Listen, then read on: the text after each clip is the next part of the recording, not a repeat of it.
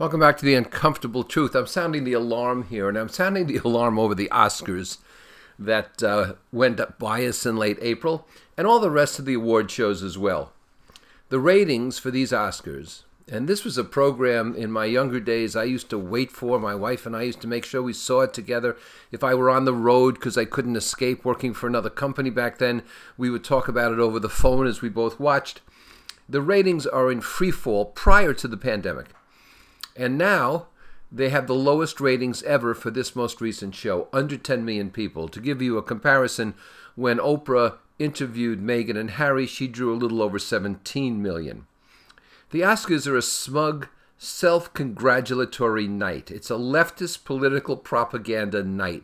Let's face it, I don't recall ever hearing any award winner in any category, no matter how major or minor, talk about a conservative cause. It's always way over on the left and progressive. You know, I don't think that when you're wealthy and you're well taken care of and you live in isolation from the rest of the world, you know, your opinions are easy, but they're no more informed than anyone else's, but they're easier to make. I've seen Black Lives Matter signs, for example, on well-manicured lawns tended by illegal immigrants in wealthy communities that are gated. It's easy to put a Black Lives Matter sign up there, isn't it? Not so easy in other places. Just because you have a microphone in front of you doesn't mean you're an expert on anything other than your craft. If that, a lot of these people are inarticulate.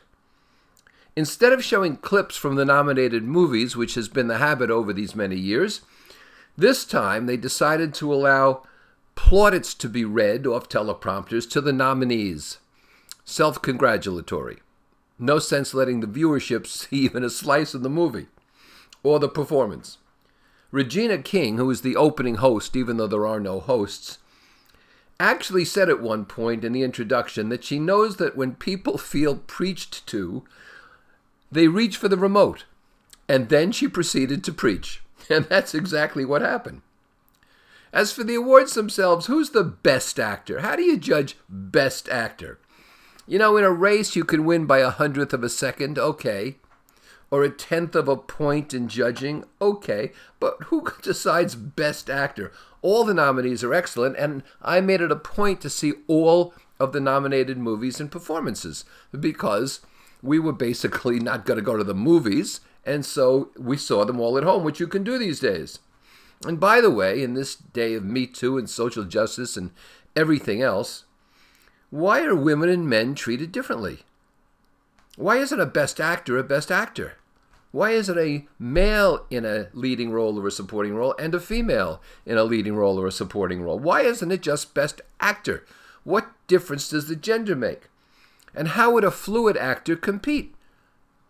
How would somebody who is transgendered or who is in transition, how would they compete? In what category? It's an identity ordeal, these Oscars. The first this, the second that. They're all saying, wouldn't it be nice if we didn't have to point this out anymore? Well, then stop pointing it out. Shouldn't talent be the determinant? There has been an unfair playing field. I make no bones about that, no question. But do you end it or prolong it with an obsession about identity? There are black awards shows around for a long time. Whites can't compete in those. I don't get it. The speeches go on forever with hastily withdrawn notes from pockets and sleeves and rambling comments.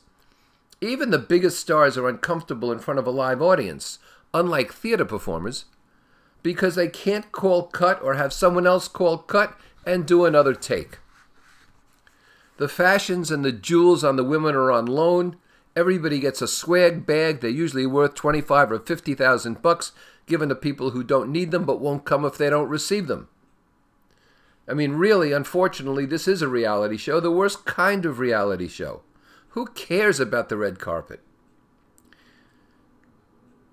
The change this year to have the best actor as the last award given instead of the best picture after another long and rambling and tedious night was based on the fact that the organizers thought they knew for sure who would win. But it turns out that Anthony Hopkins, an old white guy, won, who never had any intention of being there. He's 80-something years old. He was asleep in his bed in England.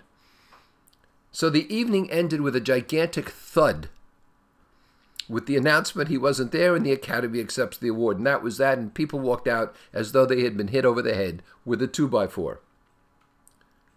Only one winner, Frances McDormand, urged people to go to the movies. And the movies, of course, are dying. Only she had the wherewithal and the insight and the intelligence to tell people to go to the movies. The rest of them seemed to think it was unimportant. They're not quite understanding anymore how they make their money. Award shows are like beauty pageants. It's time to realize we're in a new world, and it's time to get off the runway. That, unfortunately, is the uncomfortable truth.